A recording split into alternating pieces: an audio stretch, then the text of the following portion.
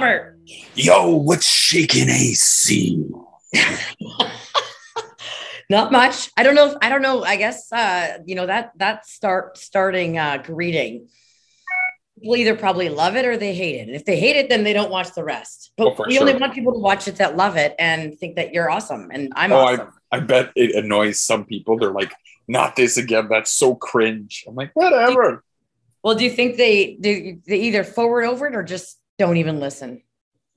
I don't think they forward over it because it's so short, but they probably just go, not this again. Just get to the point. Yeah, exactly. Say hello. Before we get to the point, I want to thank you for this, you and the team, for this amazing gift. Now, if people are listening to this on the podcast, they'll have to go and they'll have to either imagine this or go and look and find the video version. But this is so funny and awesome. It is a 2,000 piece puzzle with, I don't know if this is going to work on the recording, but anyway, of the team. And it is so funny and awesome. And it's 2,000 pieces for my birthday. Thank you. Yeah. Happy birthday. I know you like to do puzzles, and I know that Victoria has a very vibrant and thriving puzzling community with competitions that I have friends there that participate in. So I was like, that's what's got to happen here. That's so funny. Well, I'm not in the puzzling competition, but I could maybe do that someday. Okay. Anyway, that was fun. And it makes me laugh that you're like, well, the more pieces, the better. Cause like, I've barely finished a 1,000 piece puzzle. So I don't know. Anyway. I don't usually puzzle, but in fact, I haven't since I was a kid, but I just figured bigger, the better, right? Go big or go home. Yeah, that's your style. But anyway, I will have fun. I mean, at the very least, I have a beautiful, it's like a photo. So it's great.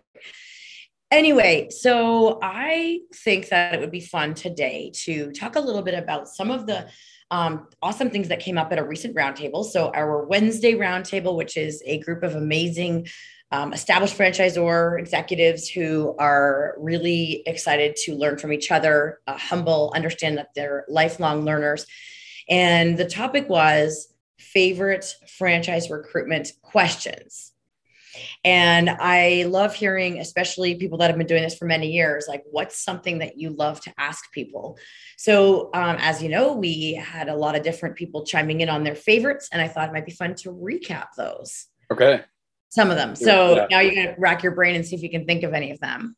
Well, there was a lot that people spoke about, and there was, a few that really stood out, which I think you could probably talk about a bit more. But my favorite one that I always mention, I got from JT Thiessen from Home Franchise Concepts, and it has to, like, I just picture, a black tile cocktail party, Arnold Schwarzenegger, Jamie Lee Curtis, True Lies type of thing, and you ask the prospect, if you were at this type of party and somebody asked you what you do for a living, what would your answer be? And you're kind of looking, are they going to say, well, I'm an entrepreneur, I'm a business owner. Does that mean that they're kind of ashamed of the type of business that you own? Is it because it's a children's business or involves, blue collar work or whatever it is? Or would they actually say that they own XYZ company franchise, And of course, there's a lot that comes along with that because you have to do something with it. Like they'll answer with, and it may not be cumulative enough to approve or decline them. So that's a whole other story we can go down. But I always like asking that question because I always just remind myself of that movie. I think you like it because of the idea of the movie, but also you never know what you might get out of it. And I think JT told a story about a woman who, or a couple that the husband was in the process to become a franchisee. And after they dug a lot deeper, the wife actually liked being able to say that she was married to an artist. And so if that had been an objection that caused them to not make it through the recruitment process, and meanwhile, everything else checked off, you would have missed. And so you never know what the questions are going to surface and how to get the things to surface.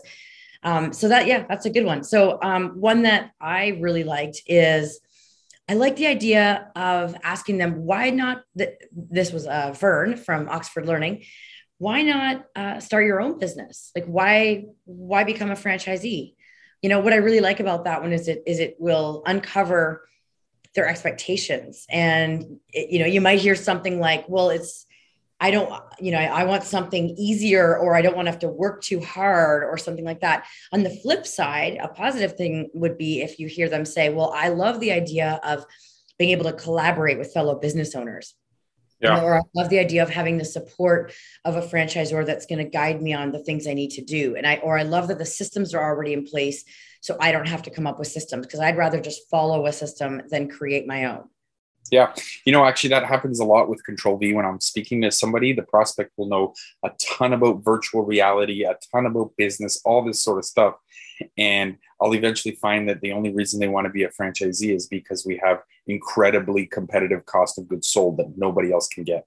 And so I'm like, all right, this is just a financial play for you. Like, do you really care about the company? Will you be collaborating with other franchisees? Will you be following our processes? Or do you just want to do your own business and you're just trying to use us for our cost of goods sold, Mm-hmm. So when that would come up, would you just dig a bit deeper, or not just a bit deeper, but dig a lot deeper then into their why of why they want to do this? Yeah, absolutely. Yeah. Well, that kind of leads to another one, and then I'll ask you if you want for another one. I also really like the one. I've always liked the one. What is the role of the franchise? What do you see as the role of the franchisee, and what is the role of the franchisor in your eyes? Not that way you can find out. I mean, if anything comes up, like, again, about how hard they have to work, or if there's some really unrealistic expectation they have of the franchisor, that hopefully will surface at that point. Yeah, I asked that one as well. And in fact, we have an internal podcast that I released to franchisees, in the first episode is actually what that is. Regardless of what you think it is or what you want it to be, this is what it is. Yeah, I mean, that's important to know. About the one that's cool. Do you want to talk about the one that Pete Baldine brought up? Yes, absolutely. PB.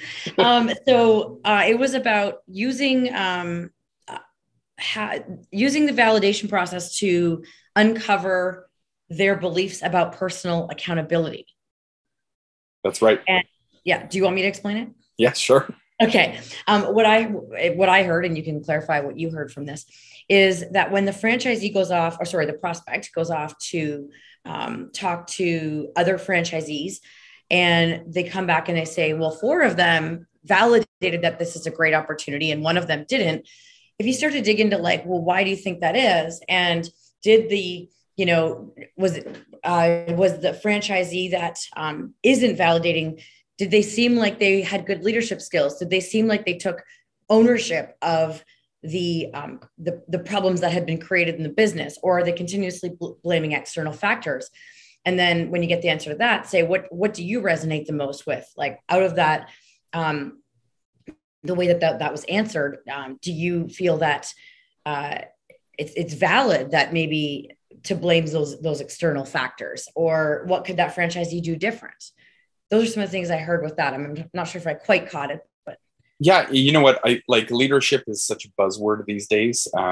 And unfortunately, I think most people think that leadership means the leading of people, but it doesn't always mean that. It also means how you act and how you think, because eventually that will be displayed in your actions when you lead people.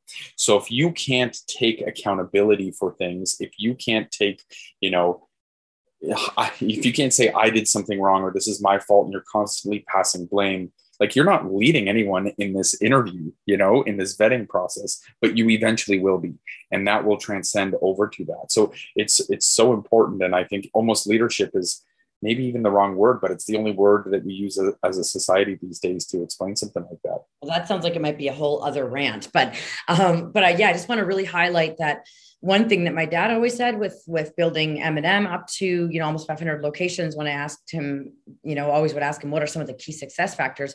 One was, we always, when we were failing or not achieving our goals, we would always start with, like, what are we doing wrong? Not, oh, it's blame the weather, blame this, because, well, the weather's going to happen. The economics are going to happen, like the economy, the politics.